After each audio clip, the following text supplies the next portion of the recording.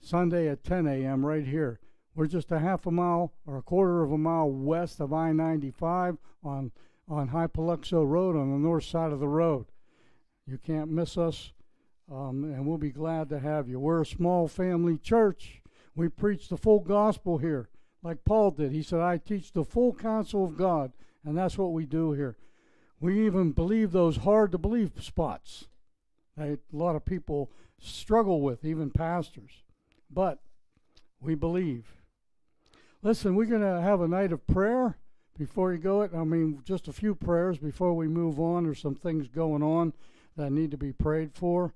Since before COVID hit us about almost 2 years ago, we prayed every Thursday night, kind of like, intimately, and a lot more prayer requests. And then we went into our Bible study.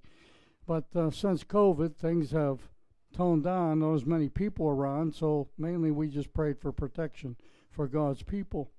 Well, listen, tonight we have a family in the church whose son, Jason, has severe diverticulitis. They were feeding him antibiotics, but that did not do the trick, so they opened him up, only to find out that the infection, I guess, caused a hole in his colon, and he had to have part of his colon removed. It could have killed him, but the doctors opened him up and found that out, and now we want to pray for him. His name is Jason. He's in the hospital, probably be there for at least another week. I know that our son had his part of his colon taken out. It took a while for him to recover. But listen, we got to say thank you, Jesus, because he's alive and well. The doctors found it, all that, what can I say, whatever impurities would get into his belly and just kill him. But praise God.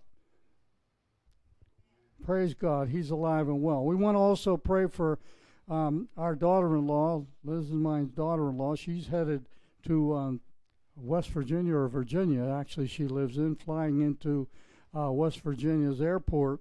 Her grandmother passed away, very close to her, so we want to have protection.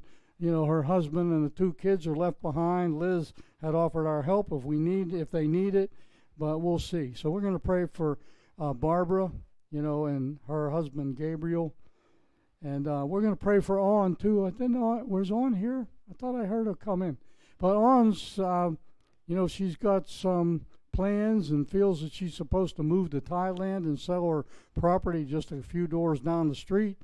So we want to keep her in prayer to see what exactly, God is doing.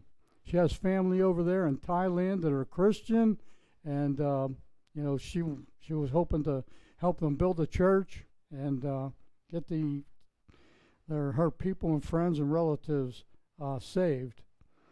So we're going to pray for her. I want to pray for the holiday season coming up. People are going to be going this way and that way, flying on airplanes, and we want to keep them protected not only from disaster, but also from infections or diseases that could be flying around.